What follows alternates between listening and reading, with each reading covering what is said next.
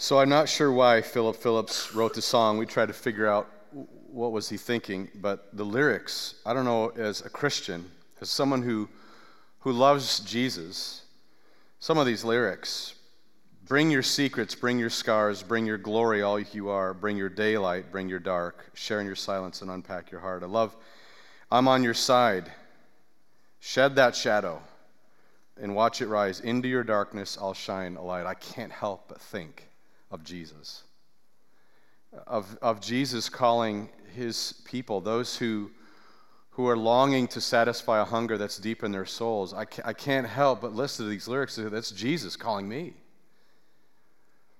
You know, the church that gathers around the name of Jesus Christ does not gather for programs. It gathers because of a hunger, a devotion around the name of Jesus. And we've been trying to answer this question for a few weeks. And so as a third installment, meaning a couple ways ago, actually about 6 weeks ago, we talked about remarkable community. But we're intrigued by this idea of how does a community become remarkable? How does the church find itself expressing great compassion to the poor, forgiveness to those who harm us, love to a city, love to one another? How does that happen? Well, traditionally, we could write up a to-do list, right? We could say the 7 things that churches have to do, and we could blog about that and probably get a lot of interest and energy around it. We could read the scriptures and probably pull out lots of interesting insights of what churches did. But I want to do different this morning. I want us to dig a little bit deeper, because when it comes to the truth of why we do things and why we don't do things, it's an issue of heart. It really is an issue of your heart. And this morning it's appropriate for us to unpack the heart of the early church. What was going on in the hearts of people? The classic passage in Acts is Acts 2:42 through 47. And I've taught that several times, and sometimes teaching that in such a way to say, well, these are the things they did, so we should do them too. I believe that's an inappropriate interpretation of what we're reading. We're reading 120 Christians who had just experienced the death and resurrection of the one they called Jesus, their Savior, their Messiah. They saw him, that he appeared to them for 40 days, and then he ascends to heaven. And he doesn't leave a leadership manual for the church. He doesn't leave a how-to book. He doesn't leave a doctrine book and saying, if you get this all right, then you'll be perfect. He ascends to heaven, and all they know how to do is to get together and pray. And then the Holy Spirit comes, and snap, a huge transformation unfolds. A hunger, a devotion, a whole new energy begins to erupt in this set of young believers. Right before this text, Peter preaches, and 3,000 come to Christ. 3,000. Imagine. That's nearly 30 times the 120. 30 times growth. Imagine what chaos we would be in for that, right? We now, meet at Lambeau Field for church. I mean, it would be crazy. And so then we land on this text, and it's this picture of what the church is expressing its affection, how it's expressing its great love and affection. I want to just read this text for you and then point out one word. It says, they devoted themselves to the apostles' teaching, to fellowship, to the breaking of bread and to prayer. Everyone was filled with awe at the many wonders and signs performed by the apostles. All the believers were together and had everything in common. They sold property, possessions, to give to anyone who had need. Every day, they continued to meet together in the temple courts. They broke bread in their homes, and they ate together with glad and sincere hearts, praising God and enjoying favor with all the people, and the Lord added to their number daily those who were being saved. So I want to laser in on just one word here that's going to set up really what we're looking at. It's the word devoted. I've already given you a little bit of a hint of what this word means, because just saying this word in the English language I mean, we could define it in many ways. Somewhat of a committed faithfulness. I'm devoted to you. You know, there's probably different weights of how we read that word.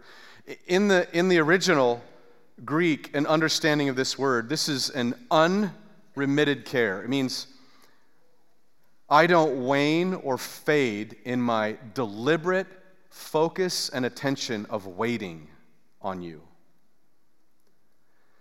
See, devotion means so much more when you read the original language. It means unwavering, unfading, a constant commitment to. And so devoted to me, it feels a little bit light. It's, in other words, we could say it this way. We could say it is a unsatisfied hunger that continues on. Now, we know as God creates us, He creates a hunger in us, a desire for God. People all over the world, as they wander the earth searching for something to satisfy, and some try to find it in money, and some found it in power, or try to find it in power. Others, relationships, all these different things that people are trying to find to fill the void. But then Jesus comes into your life, and you, for the first time, taste of satisfaction. Jesus says in Matthew chapter 5, verse 6, he's teaching the Beatitudes. It's his first message. And he says, "Blessed are those who hunger and thirst for righteousness, for they will be satisfied." This morning, you need to hear that the hunger you might feel this morning will not be satisfied without Jesus. This hunger that you feel. Have you ever been hungry? I mean, I'm going to say more than skipping a meal or two.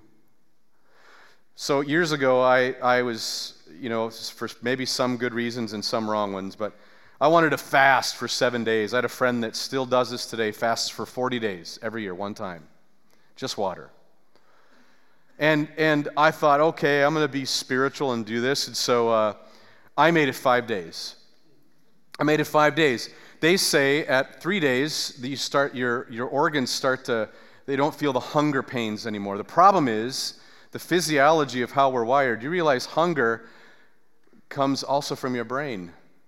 So you could literally cut out the stomach and you would still feel hunger because a lot of the signals that your brain's saying, you're hungry, you better start eating. I was so spiritual for 5 days. I mean, I felt like I was floating and, God was speaking to me. And then I had a staff meeting. It wasn't my staff meeting. I was supposed to go to a staff meeting, and they were serving fried chicken.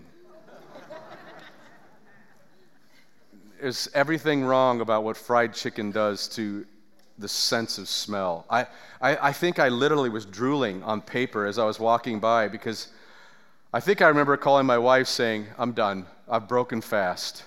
Have you ever been hungry? And maybe the question is, what are you hungry for? I want to be clear this morning that you will feel conviction this morning, not because I'm trying to shame you, but the scriptures are so powerful. And I want to begin to talk to you about what it looks like in the early church to have hunger, and what were they hungry around? What were they hungry for? Now, before I get there, I want to talk to you about marriage. Marriage is an interesting covenant that God designs, much like the church, and God uses these two metaphors interchangeably. He uses this metaphor of marriage interchangeably with the church. Jesus dies for the bride, and one day he will come back and have the bride. That's us, the church. So just for perspective, I've done a lot of weddings. I've been at a lot of weddings, and I've been in some weddings. I have yet to hear a bride and groom that stand on the altar and forecast their divorce. Yeah, one day we'll blow up. This will all come off. All the wheels will come off, and we'll be done. I have yet to see a bride and groom stand up and going, "Yep, you're going to screw up, I'm going to screw up, and we're just going to call it quits eventually." I've never heard that. Even to couples, I'm saying, don't get married. I've told some couples, you should not get married. You're not ready. So this picture of the early church is much like that honeymoon season, right? They're like, yes, we love Jesus, and so they start to express their hunger for Jesus. I want to give you that picture because what if the church could look at itself down the road? Maybe the end of the first century. Well, in your Bibles, if you turn to Revelation chapter 3, there is this note and picture to the early church. It's the 7 letters to the churches of the time, and God inspires the Apostle John, the disciple John, to write these warnings to the churches. And there's one letter that he writes to the church in Laodicea. Now, interesting part about Laodicea, it's physically stationed between 2 other cities, Hierapolis and Colossae at the time. Now, it's like modern-day Turkey is about the area and region it's in.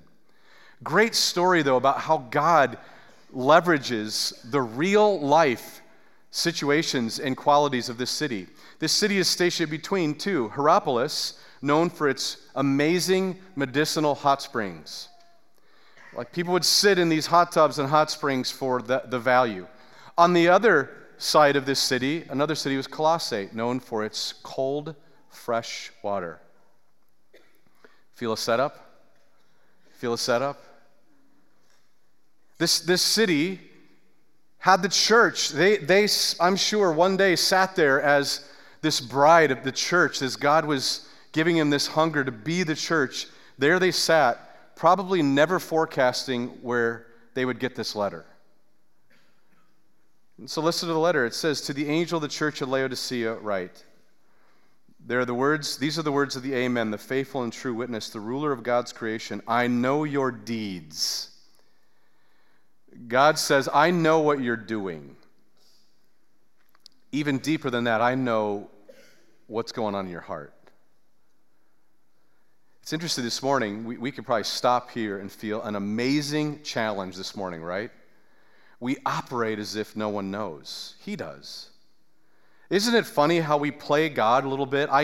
Early in growing up, I had many different jobs, but I would have these jobs where I had a time card. Anybody remember those? You had a time card. I know still somebody punches in, and it would punch you into the minute, right? They'd pay you up to the minute.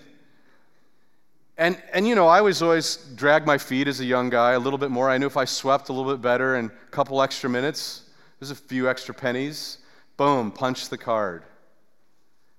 I think many people in the church today, many people who say they're disciples, are punching cards. If I show up to church, boom, God gives me credit. I've got some credit stored. Remember I gave to that person on the street because they needed a little bit of cash? Remember how nice I was to that relative that was a bonehead to me? Boom, punch in the card. And I think we operate as if God is just on this big credit system and he's got a huge divine like time clock or credit clock that's just checking you in, ching ching. Never once in Scripture does it say that our deeds are what measure us right before God. And so this church, hearing these words, I know your deeds, you're neither cold nor hot. Hierapolis, Colossae, is interesting, that picture. I wish you were at least one or the other. In the kingdom of heaven, there is no middle ground. You either are or you aren't. This morning, I don't know where you're at. As Bobby said, we come a lot of different places in your faith journey, but you need to hear very clearly, you either know him or you don't. I don't almost know someone, right? Well, I almost know that. No, they know your name or they don't. Since you're neither one of these, he says in verse 16, so because you're lukewarm, neither cold nor hot, I'm going to spit you out of my mouth. The original text, I'm going to throw up. That's God saying that. That's God speaking through the Apostle John saying, because you play the middle game, I'm going to throw up. I'm going to spit you out of my mouth. You say, I'm rich, I've acquired wealth, I do not need a thing, but you do not realize you're wretched, pitiful, poor, blind, and naked. I counsel you to buy gold refined in the fire so you become rich, white clothes to wear so you can cover your shameful nakedness, and salve to put on your eyes. He basically says three things: poor, blind, and naked. And let me tell you why this is so significant. Laodicea is known for three things. It was a wealthy city. They were known for great wealth. And we know that when we have wealth, we can struggle with something, right? Power. We don't need God. They had everything they needed. That doesn't mean we call and ask God to make us poor, but they had a lesser love they were being affectionate over, and that was their wealth. Second, they actually made in that city and were famous for an eye salve to clear up eyesight. It wouldn't heal blind people, but it would bring clarity to eyes. Here's God saying, you think you see clearly life and have perspective? You're blind. And the third, they were known for making a fabric, a cloth that was famous and purchased from all over the world from Laodicea. God says, you think you're clothed in beautiful garments, you're naked. That was shaming. You don't have right standing with me. How is it this bride, that this church, like a bride and groom on a wedding day making vows, can find themselves so far away, so replacing the hunger that they had for Jesus with something else? Friends, I don't think it's much different than what we struggle with today. About being this community that's rallied around Jesus, rallied around who he is. And so this morning, I want to give you some context for this passage, but around the idea that this devotion is hunger. This devotion is a pure hunger in its onset in the early church. And so it says this: they devoted themselves to the apostles' teaching. First, they had a hunger for teaching. But let me clarify. So much of our culture today is around intellectual faith. We are so saturated with messages. I'm right now going through an 18 series of a teacher and a professor, a pastor and a professor, about doctrine and how to teach. When in our time in history could you do that? You could pretty much sit on your phones this morning, right, and cross-check everything I'm saying, right, with facts. Isn't it crazy? We have so much information, and why is it we have so few that actually live it? It's because in our culture, knowledge is king. Matters less if you do it. Yeah, do you know it? Very different in this time. They were hungry for teaching. And you know what they were circling around? They were telling, tell me more about Jesus. I don't think you're getting it. So let me tell it this way. My grandmother is 95 years old, and she lives in Burbank, California. Every chance I get to go see her, I do it, because I don't know if it's the last time I'll see her. 95 years old. She was born in 1919. Whoa, right? Every time I sit with her, I go, Grandma, tell me some stories. You told me about your dad. He was a security officer, head of security for studios in Burbank, and you got to dance. Tell me about the people you met. Tell me stories about you. Oh, I love hearing her stories. This is what the early church is doing. The early church is gathering. They're not gathering, friends, and saying, could you give me the 4 spiritual laws? Could you give me all the right doctrine? Could you give me so I have it all exactly right? Friends, all they were rallied around, Jesus lived a pure life, died for my sin, and rose again and defeated death. And that's my way to God. That's what they were rallied around. And they just said, tell me more. Tell me more about Jesus. I meet so many people today in the faith just want more information, but do nothing with it. Friends, that's not the devotion, the hunger for teaching today. And if you isolate yourself just to be an academic Christian, you will find your way lost, guarantee it. You'll become arrogant, you'll become prideful. It's because we're broken. He says they're devoted to teaching, and so we want to be devoted to teaching, but they're also devoted to fellowship. They were hungry for fellowship.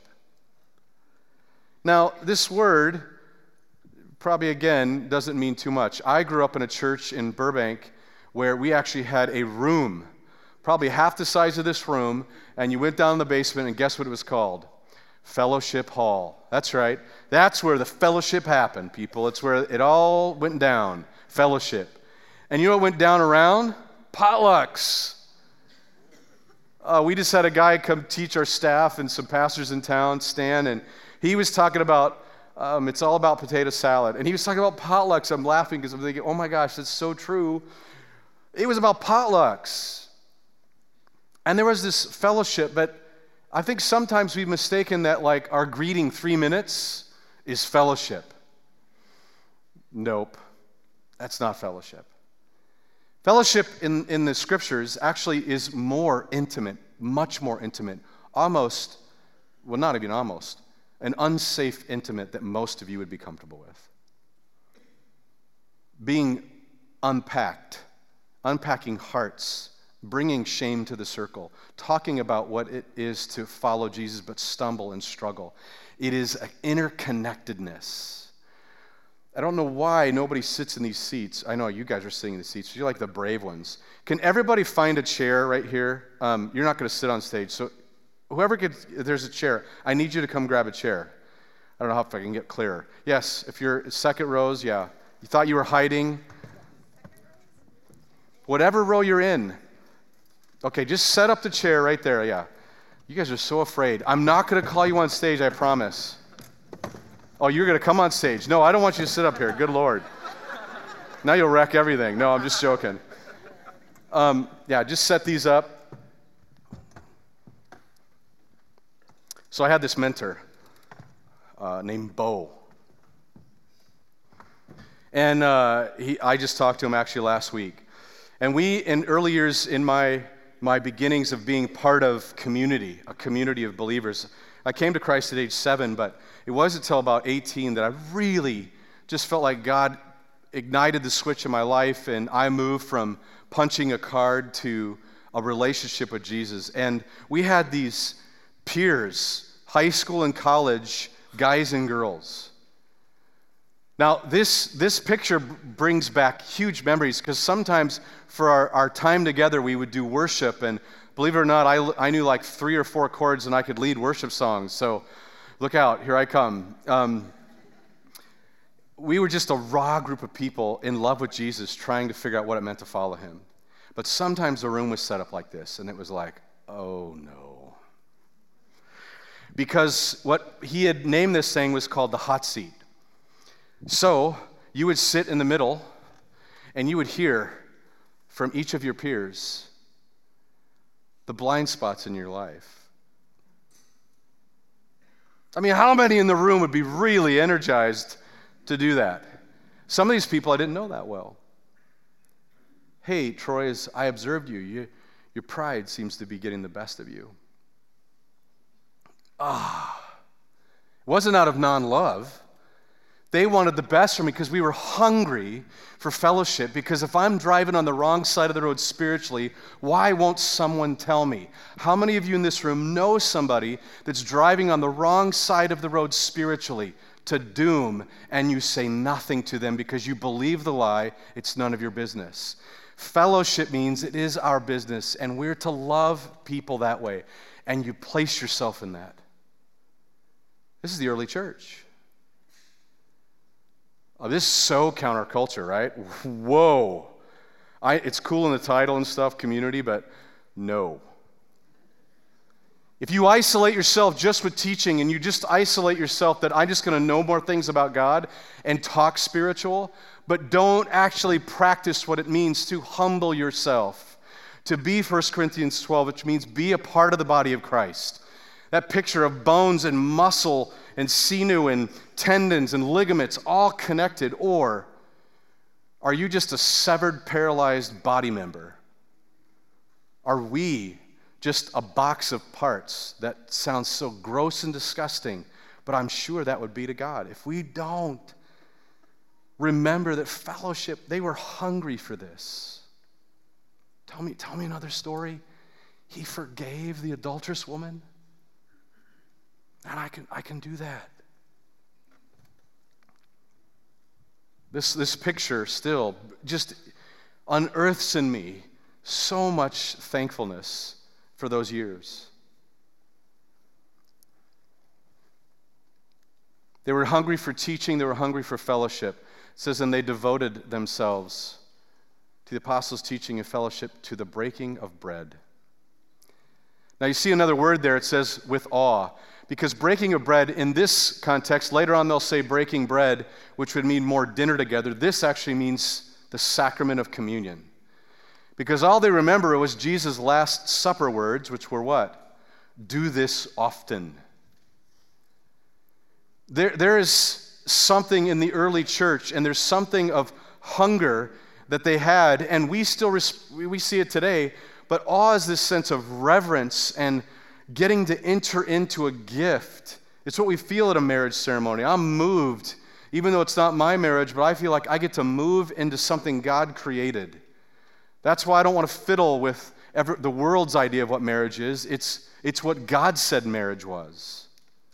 He designed it, the world didn't. And so I enter into that holy space, that sacred space. They had a hunger for worship. It's why when we sing songs, no matter who's leading, and songs like, there's a sun coming up. I mean, doesn't that unearth in you of like, oh, thank you, because I screwed up yesterday. I wasn't very forgiving or loving. I wasted my time. I was looking for lesser loves. Oh, thank God for grace. Thanks that there's the sun coming up. And that's the hope of Jesus, right? Because the cross, He paid the price, that it's nothing that we do, but we get to re-embrace forgiveness. And He says, sin no more. Sin no more. That's the beauty of what God calls us to, unlike any other faith stream in the world, all which require you to jump through hoops. Jesus says, come to me. I'm knocking on the door. I'm trying to get your attention. Just enter into relationship with me. They were hungry to worship. What stirs in your soul when you hear? Is it the volume of the music or at the lyrics? There are times, friends, I sit down there and think, oh, I needed those words. Not because of the way they're arranged, but the words remind me of this hunger to worship the one that created me. Friends, we don't gather to put the paddles on you and jolt your heart. It is for us that have a hunger to worship God. And therefore, however that expression needs to be, hands up, down on your knees. But I think we have to recall and not find ourselves at fault like this Laodicean church, arrogant, prideful, and complacent. Trading God for a guilt and shame-based religion. Where's the hunger you have for Him? The holiness that you have for Him? The longing to see Him one day? They had a hunger, not only for teaching, not only for fellowship, but for worship. And it says they had this devotion, this hunger for teaching, fellowship, breaking of bread, and to prayer. They were so excited when the curtain was torn in the temple. Boom, no longer a priest needed. The Bible says that. The Bible clearly says, for those of you who have other faith backgrounds, no priest was needed. You now are the priesthood of all believers. That means everyone can enter in. Now start talking to Him. You see, they were hungry to talk to Him. And I'm sure they talked to Him a lot, right? I'm sure on paths to different cities, hearing there's persecution. Oh, Lord, we're excited about you, but we're afraid. Lord, I just sold my house. I gave to the poor. We read that in there, right? I gave to the poor. I don't know how I'm doing tomorrow. Lord, I don't like some of these believers you brought into the church. Can you help me love them? Could you imagine the prayers? There was a hunger to talk to the one.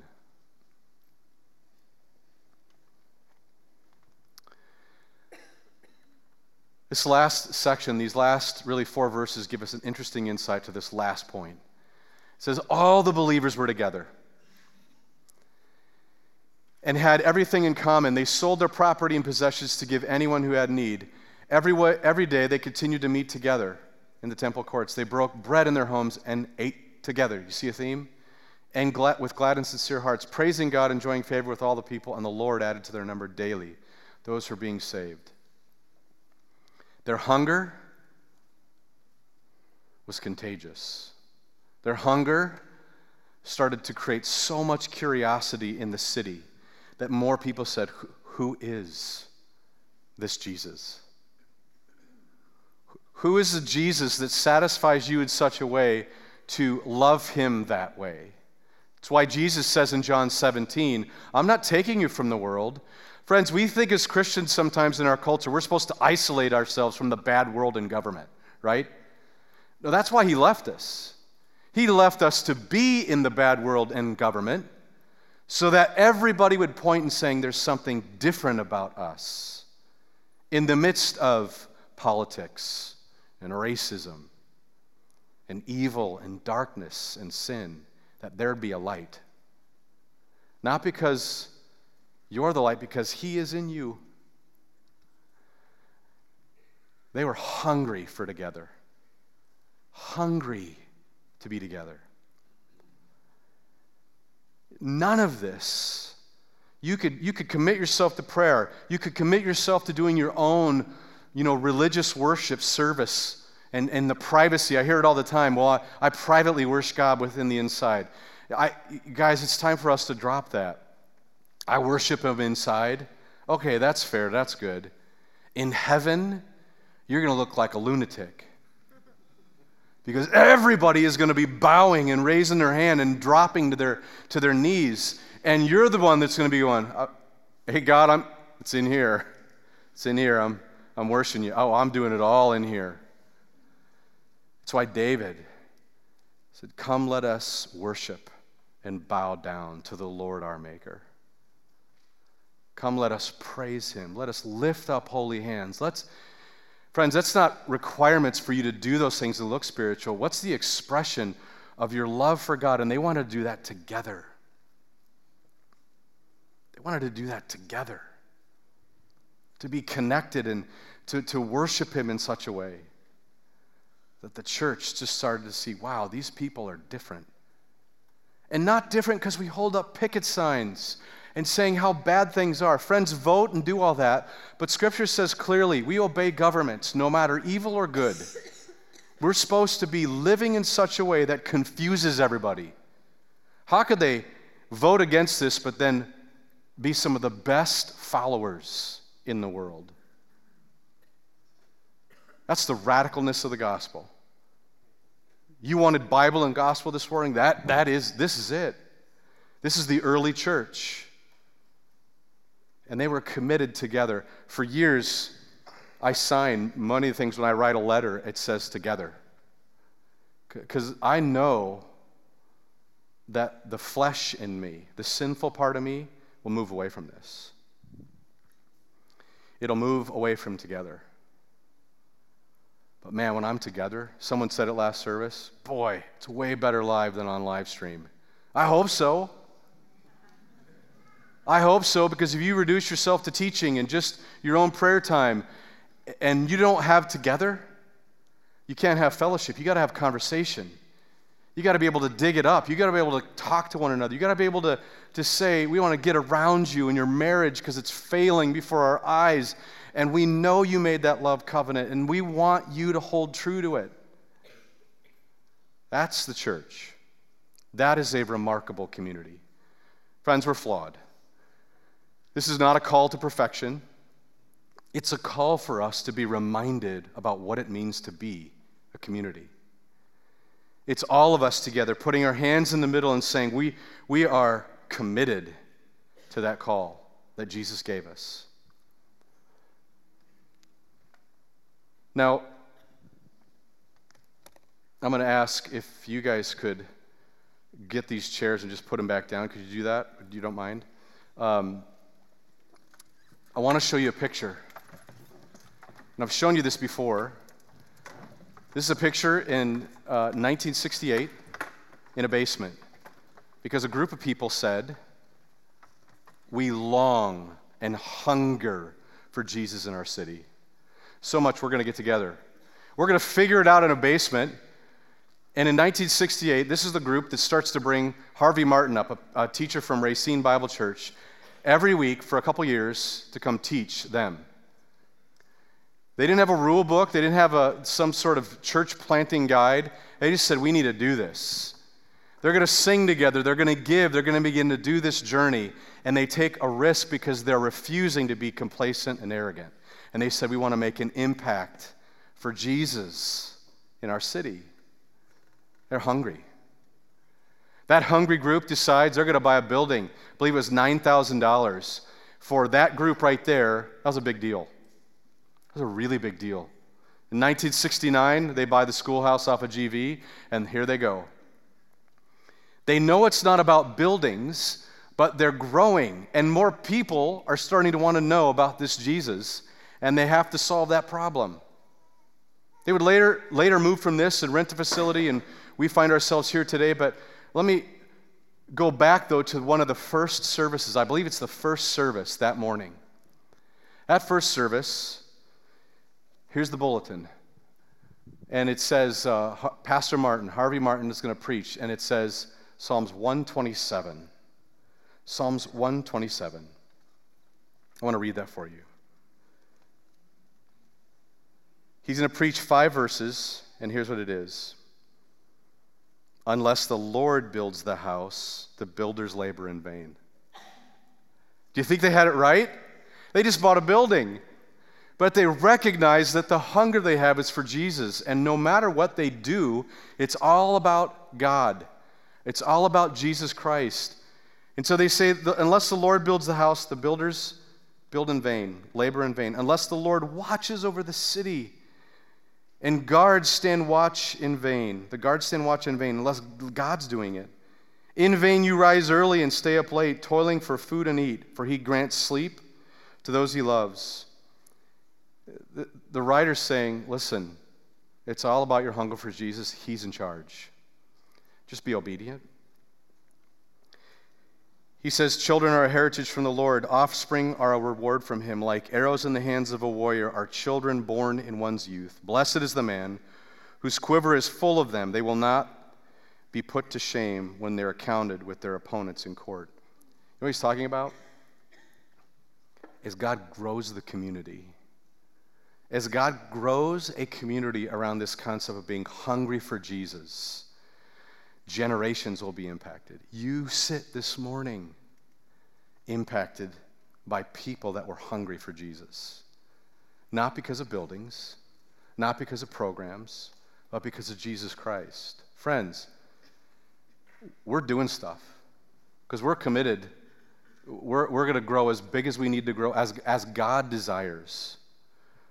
I have not one bit of stress about finance, about vision, because it's a Jesus thing. If God doesn't want us to grow, we won't. If he does, look out. What I want to call you back to what it means to be community. And the question really for you this morning is, are you hungry? And we're going to be led in worship this morning, and Bobby and the team are going to take us again to this time of worship. I want you to ask a question, are you hungry? Are you truly hungry? If you're feeling like, gosh, I don't have that, maybe you don't know him. I love this ending in Revelation, in that letter to Laodicea, because listen, those are harsh words, but listen to what he says. He says it this way. Those whom I love, I rebuke and discipline. Jesus is saying, I love you. I'm sitting in this circle telling you where you need to listen. And he says, so be earnest and repent. Here I am. Actually, he doesn't even say it that way. It's an exclamation point. He's shouting, here I am. That's Jesus. I stand at the door and knock. If anyone hears my voice and opens the door, I will come in and eat with that person and they with me. Jesus is inviting you this morning to satisfy the hunger. When we go to communion this morning, we are hungry for worship, and we get to worship him by going to communion and be reminded that, friends, the community of Jesus Christ is all about him. To be hungry for teaching, to be hungry for fellowship, to be hungry for our worship, to be hungry for prayer, and we do that together, and you get to do that together at these tables. And as you go this morning, may you be challenged in your hunger for him. Father in heaven, we pray as we go to the crosses this morning that we would not glibly just pass over something so profound and powerful about our entire eternity. And that this moment is our most important moment as we think about our own hunger. God, I pray as a church that you would continually center us around a hunger for Jesus. Pray this in your name. Amen.